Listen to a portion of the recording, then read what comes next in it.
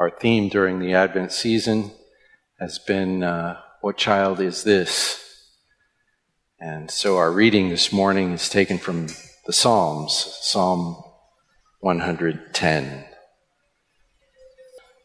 The Lord says to my Lord, sit at my right hand until I make your enemies your footstool. The Lord sends forth from Zion your mighty scepter. Rule in the midst of your enemies. Your people will offer themselves freely on the day of your power in holy garments. From the womb of the morning, the dew of your youth will be yours. The Lord has sworn and will not change his mind. You are a priest forever after the order of Melchizedek. The Lord is at your right hand. He will shatter kings on the day of his wrath. He will execute judgment among the nations, filling them with corpses. He will shatter chiefs over the wide earth. He will drink from the brook by the way, therefore he will lift up his head. Psalm 110. The Lord bless the reading of his word. We've been answering the question, what child is this? The question is one of identity. Who is that baby in the manger?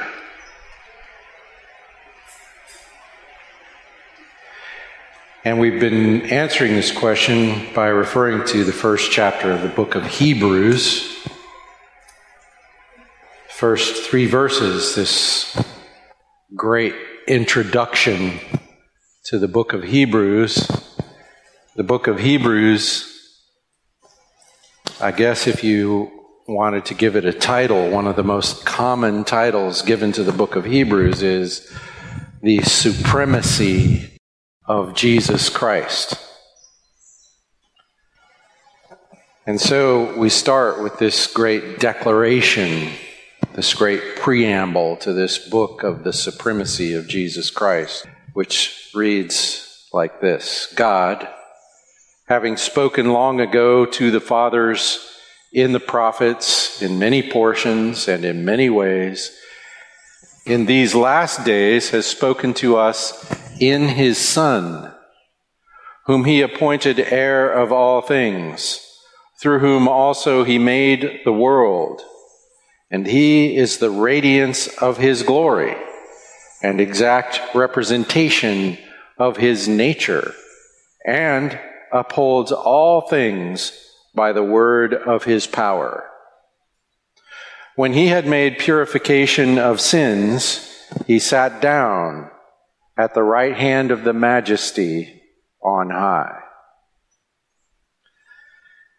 And we've observed from this text 7 facts about the identity of this child.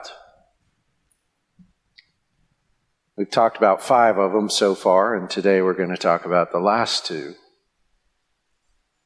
The first fact is that this child in the manger, this baby in the manger, is the speech of God. The very word of God made flesh, as we read in the book of John. And so if we were to ask the question, what does God say? The answer lies in the manger, in the child that was born. The answer is Jesus. And the writer of Hebrews sets up a contrast between the partial and occasional speech of God in the Old Testament through the prophets to the fully realized speech of God in the person of the Son of God. The very incarnate Word. In fact, the whole Bible is the story of God's revelation in Christ. The only way to understand the prophets of the Old Testament is to see how they point to Christ in the New Testament. So that's the first fact. The child is the speech of God. The second fact is the child is the conclusion of all things.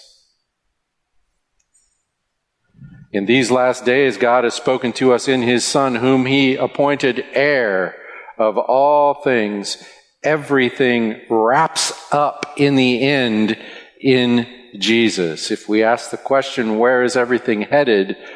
What is the destination of human history? The answer is Jesus.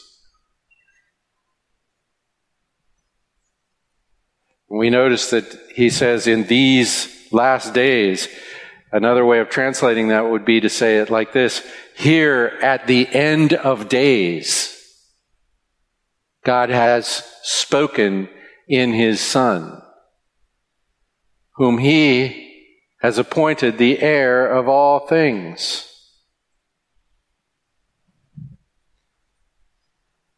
On that day when Jesus was born in Bethlehem and his mother Mary laid him in the manger, we begin to see the conclusion. God's answer. Then we also read here, in these last days, he's spoken to us in his Son, whom he appointed heir of all things, through whom also he made the world. So he's at the end of history and at the beginning of history. The Lord Jesus, the Son of God, the eternal Son, is the agent of our creation, the beginning. Oh, like it says right in the text of Revelation, the Alpha, the Omega, the beginning and the end. If we ask the question, where did everything come from? The answer is Jesus. And we saw the fourth fact, this child, this baby in the manger, is the perfect revelation of God in humanity. What an amazing thing that that's even possible. That God can be fully represented in a human person in the Lord Jesus. We read, he's the radiance of his glory, the exact representation of his nature. If we ask the question, what is God? The answer is Jesus. And we see in his arrival, under the conditions in which he arrives, that our God is a God who can exercise great humility, something we don't expect from God. And he's not done just when he is born, is he? He's going to exercise humility as a man among men, and he is going to end up in last place. When Jesus said, whoever should be first, whoever wishes to be first must put himself last, that wasn't just hyperbole or some kind of metaphor or figure of speech. It's what he actually did. And we read in Philippians, he put himself last and God has made him first. Highly exalted him and given him the name above every name. And we'll say more about that.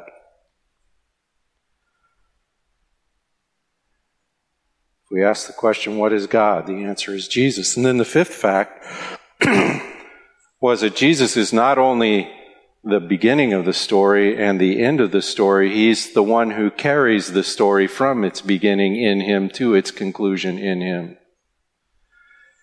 He is the radiance of his glory, the exact representation of his nature, and upholds all things by the word of his power.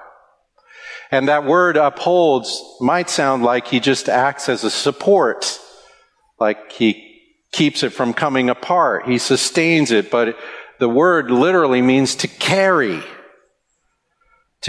from one place to another. And so he carries everything from its beginning in him to its conclusion in him. He's before all things, as we read in Colossians, and in him all things hold together. If we ask the question, why does the earth keep orbiting around the sun? Why do electrons keep orbiting around neutrons? Or what does the force of gravity have in common with subatomic forces? I don't even understand that question. The answer to all of these questions is Jesus. He's not just the beginning of everything and the end of everything. He's the sustainer of everything. If we ask, how does history get from creation to consummation? The answer is Jesus. History is not a series of random collisions.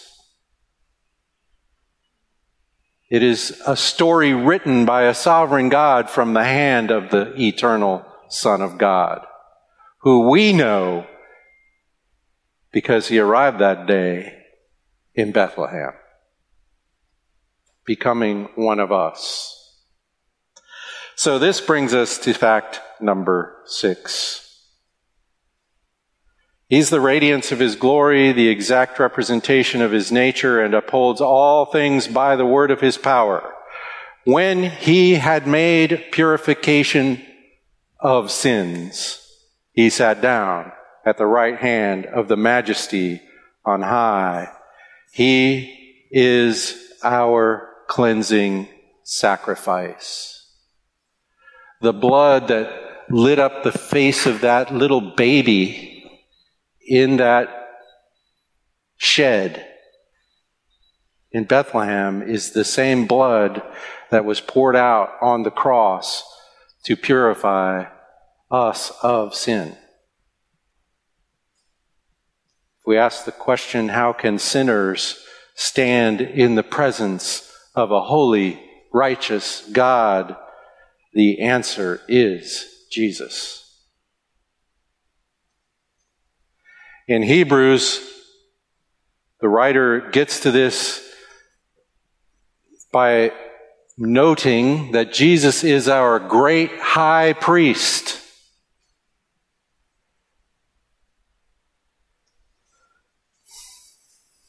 A priest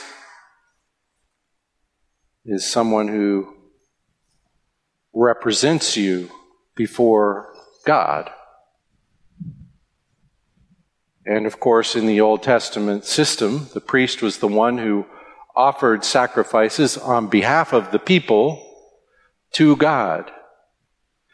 And one of the really central concepts in the whole book of Hebrews is the superiority of the priesthood of Jesus when compared to the priesthood under the law, the priesthood of Aaron,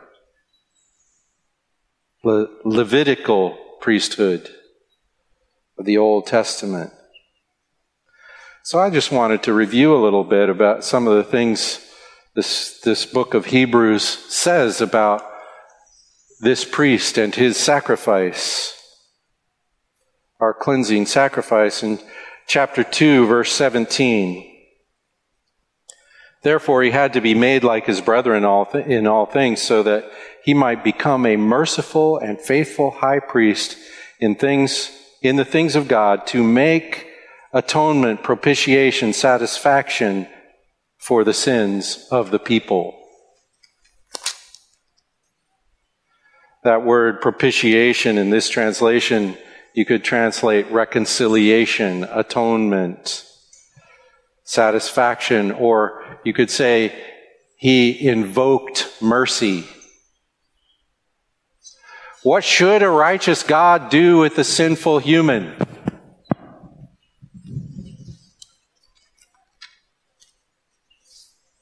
Death.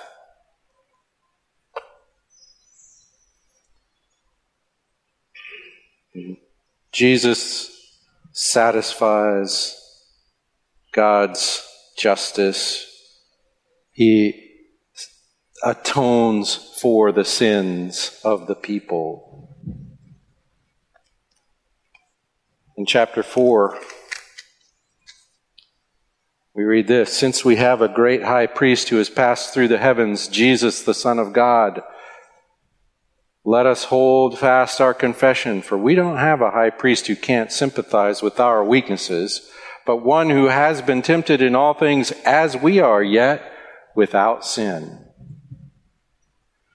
Therefore, let us draw near with confidence to the throne of grace, so that we may receive mercy and find grace to help in time of need. Jesus has been tested as a man, the Son of God, the Eternal One, has been tested as one of us, and so is our high priest, who does sympathize with us in our weakness. In fact, his experience of temptation was more challenging than yours, because he resisted it all the way, never sinned. We alleviate the suffering of temptation by giving into it. He never did that. He understands what it means to be tempted better than you do. So he's sympathetic to your situation. So we have this kind of high priest, so we can come with confidence before the throne of grace, which is, because of him, a throne of grace and not a throne of judgment.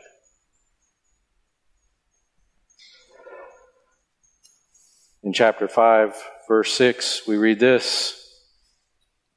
Just as he says also in another passage, you are a priest forever, according to the order of Melchizedek. Well, we read that passage that he's referring to in Psalm 110. You are a priest forever in the order of Melchizedek. Melchizedek, you know, there's only one appearance of Melchizedek in the whole Bible except for this, and that is in Genesis. Abraham runs into this guy, Melchizedek. Melchizedek is the king of Salem.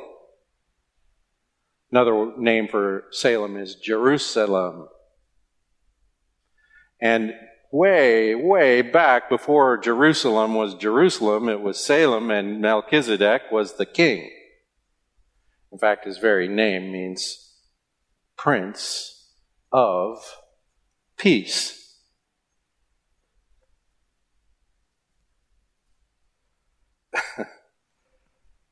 King of Salem, Prince of Peace.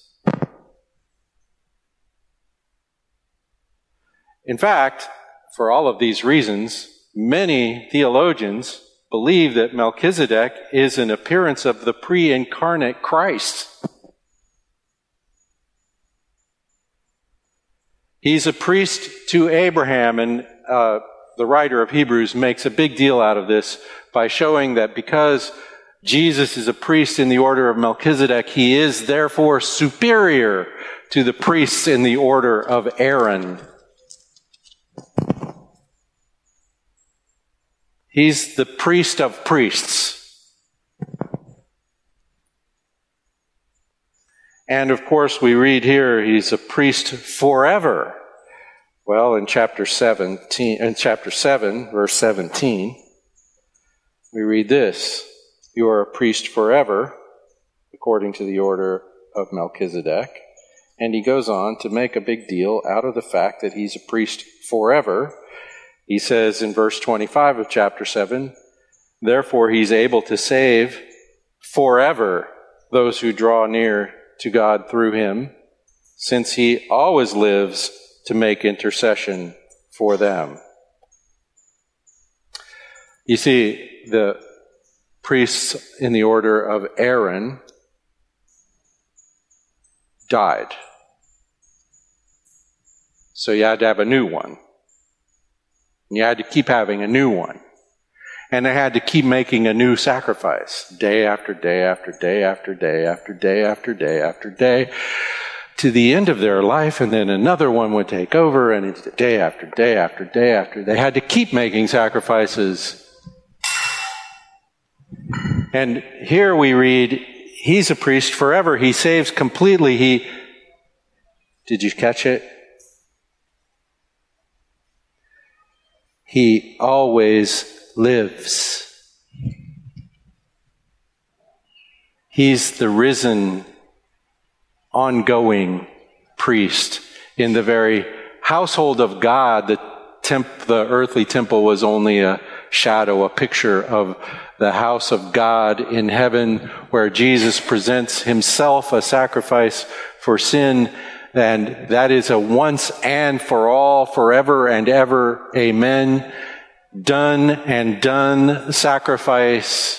And he continues to serve before the throne of grace as your great high priest, as we already read, representing you before the Father. And so when you come before the throne of grace, it's a throne of grace because you are in Christ, behind Christ. Between you and the judgment of God is the cross and the empty tomb. He's a priest forever. He's risen and remaining. He saves completely. He saves to the uttermost is one translation of this. In verse 27, he goes on, who does not need daily, like those high priests, to offer up sacrifices, first for his own sins, and then for the sins of the people, because he did once for all when he offered up himself. He saves completely. He saves once and for all. And the sacrifice this high priest makes is himself. He's not only the priest, he's also the sacrifice. In chapter 9, verse 14, I got to read verse 13. For if the blood of goats and bulls and the ashes of a heifer, sprinkling those who have been defiled, sanctify for the cleansing of the flesh, how much more will the blood of Christ, who through the eternal Spirit offered himself without blemish to God, cleanse your conscience. That's the word. He made purification for sins. He cleansed your conscience from dead works to serve the living God. He so takes care of your sins, it cleanses your conscience.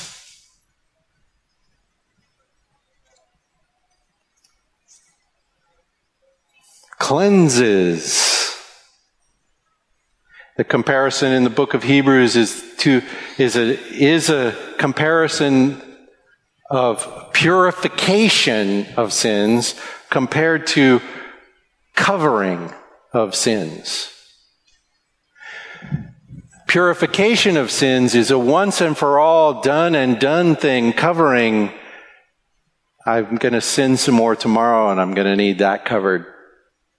And I'm going to need the next day covered, and I'm going to need, and the priests go on and on and on and on and on.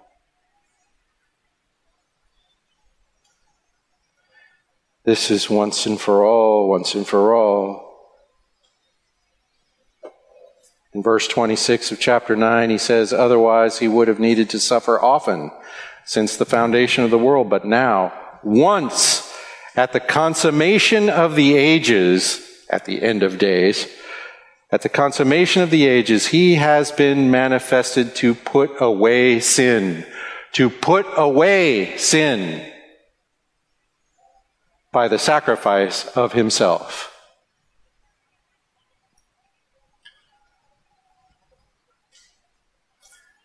In chapter 10, verse 14, we read this, for by one offering he has perfected for all time those who are sanctified. You almost get tired of the writer of Hebrews saying this. It's like he says it 17 different ways. Once and for all, taken care of, purified, cleansed, put away. Done and done. We are perfected for all time by the sacrifice of this high priest. This cleansing sacrifice. It's not a covering sacrifice, it's a cleansing sacrifice.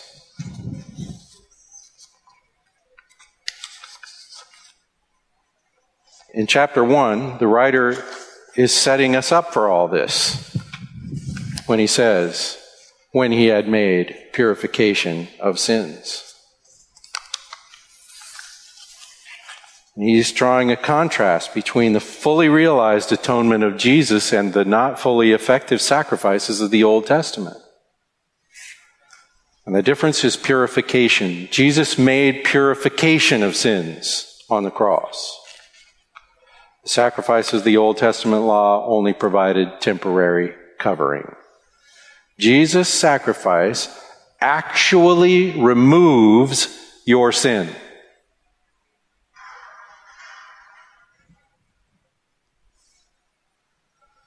We also want to notice something else here in this opening verse, made purification. It's in the middle voice. Oh no. A little Greek grammar here. It indicates what we call a reflexive idea. In other words, you need something like the word himself in here. Jesus made himself purification of sins. So he's not just the priest, he's also the sacrifice, as we've seen. And it's right here in the grammar of this sentence. Jesus made himself purification for sins. He makes the atoning sacrifice, and he is the atoning sacrifice.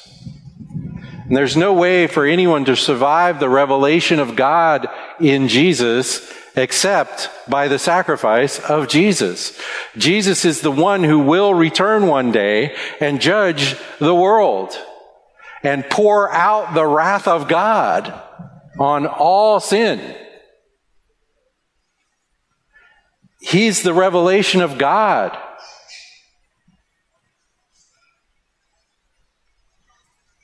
And the only way we have to escape the danger is his own sacrifice. He's the cleansing sacrifice. The seventh fact is this. This child has now earned his place as God's right-hand man. It's in this text, when he had made purification of sins, he sat down at the right hand of the Majesty on high. If we ask this question, how does God exercise his sovereign rule over all things? The answer is Jesus. The Son of God is the executive of the Father. Jesus is God's right-hand man. Now, the Son of God has always been the right hand of the Father. Now, Jesus is. One of us is. When he had made purification, the one who made purification is the man Jesus, and the man Jesus is now seated at the right hand of God.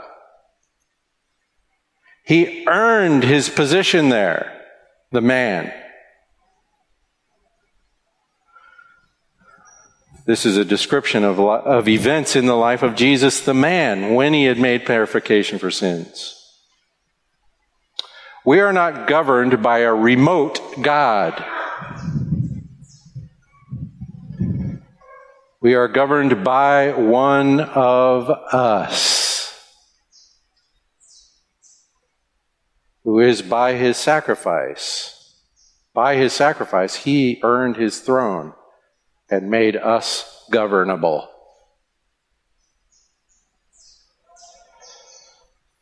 He subdues his people.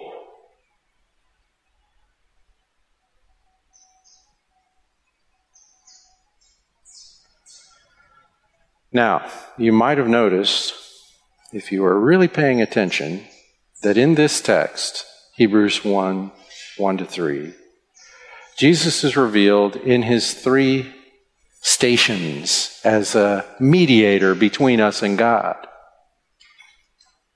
First of all, he's a prophet. He's a prophet. The speech of God. Thus says the Lord. What comes after, thus says the Lord, is Jesus. Jesus is what the Lord says. He's a prophet. He's a priest. He's the one who represents us before God as a prophet. He represents God to us. He's the exact representation of God to us.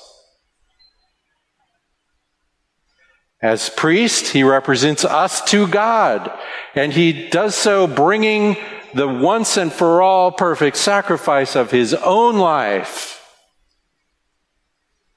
And then he's king. He is seated at the right hand. He ever rules. Now, there's something I want you to notice about all of that. And that was in that verse we read in chapter 2, verse 17.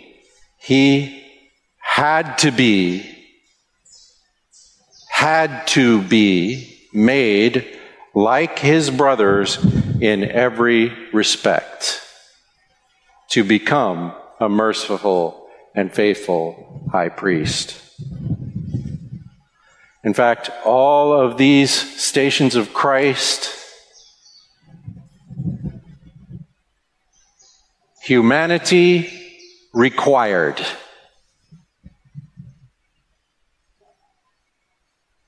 If he's never the baby, God remains unknown to us. Jesus himself said that. If you know me, you know him. If you don't know me, you don't know him. He's the speech of God. He's the revelation of God. If that child is not born, we don't know God.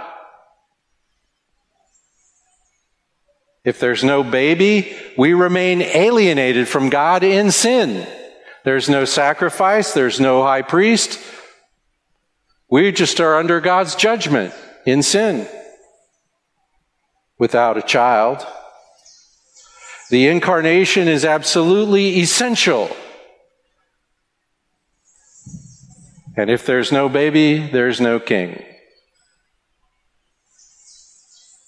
These are functions the Son of God operates in his humanity.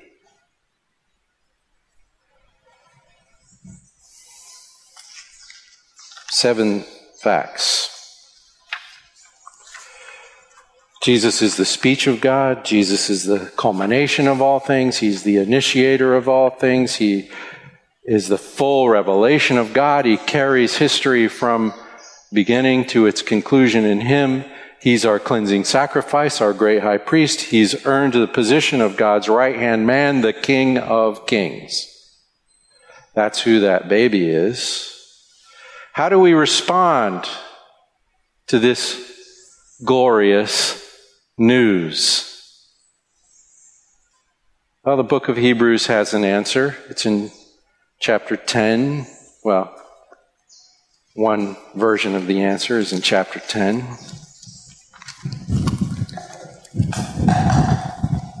A couple weeks ago, we looked at another version of the answer, which is pay attention to Jesus, which is repeated throughout the book of Hebrews. And here's another answer that gets repeated throughout the book of Hebrews.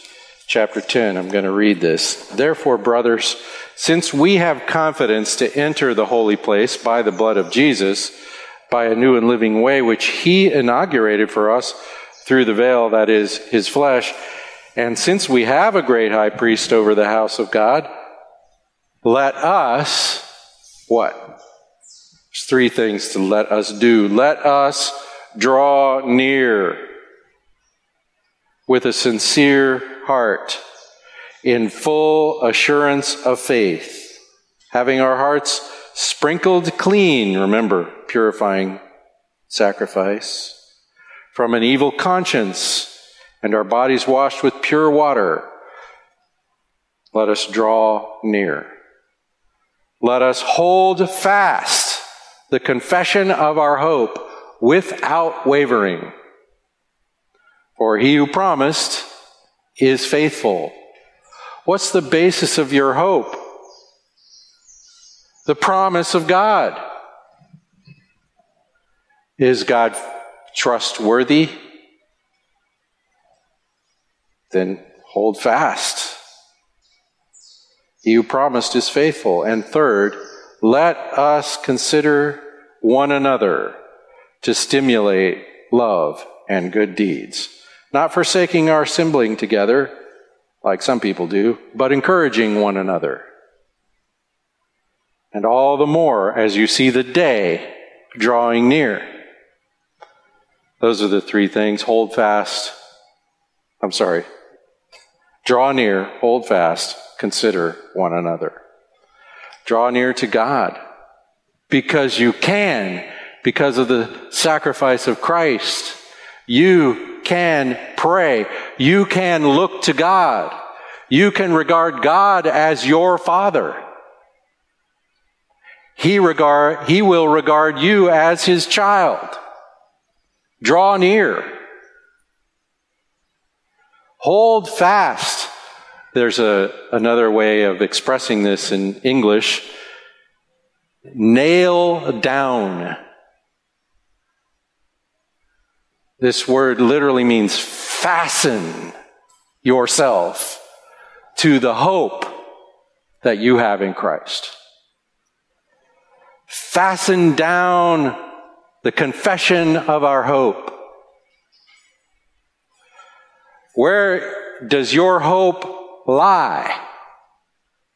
We put our hope in all kinds of crazy stuff. Fasten down this hope. The Lord Jesus Christ gave himself a sacrifice for sin and is seated, as in he's done working, seated at the right hand of the Father, interceding for you, promising to return for you and to give to you the completion of your salvation in him in the very resurrection of your body from its mortal condition. He is the one who promises. He is faithful. Get that down. And then think about the other people around you. Exhibit this hope to them. Consider the people around you in order to stir up love and the consequential good deeds.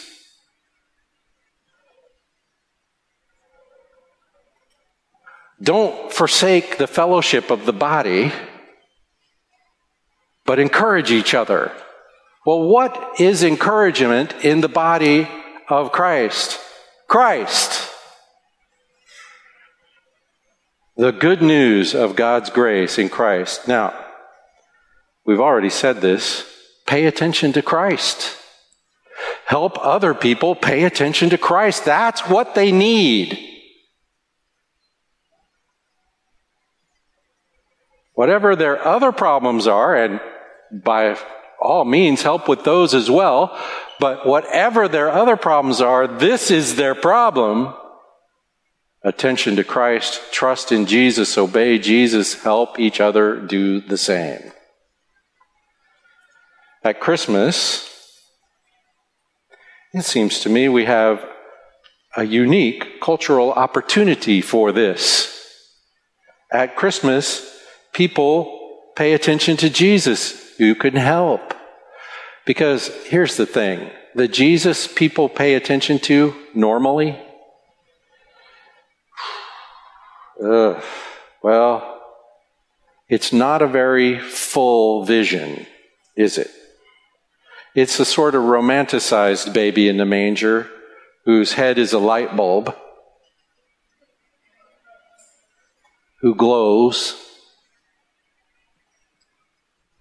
And it's, oh, so sweet. The real Jesus is the Jesus of the book of Hebrews, who humbled himself to be one of us, and among us humbled himself to give his own life a sacrifice for our sin, who stands between us and a righteous God, who makes God's love available to us again for real, who sustains us in his grace every day, every day, every day, whoever lives to make intercession for us. It is not some romantic, glowing baby Jesus. It is the Savior of the world that every human being desperately needs. Tell them who the baby is. Tell them who the baby is. The speech of God, the creator, sustainer, and conclusion of all history.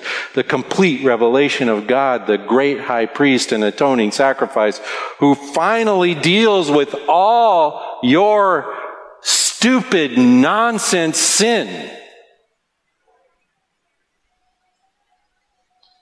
God's right hand, the King of Kings, who will rule in righteousness. That's who the baby is. Go ahead and tell people. Go ahead and tell them. Father, we give you thanks. It's just about all we can do. Your goodness to us is beyond our imagination. This deep, deep mystery of the incarnation of the eternal Son of God, that in one person,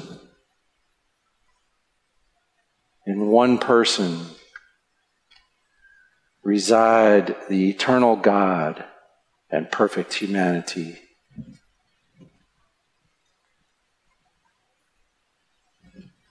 We thank you for his ministry to us, to reveal God to us,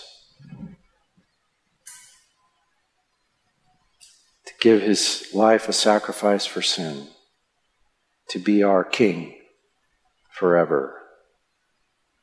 We thank you for these things. Amen.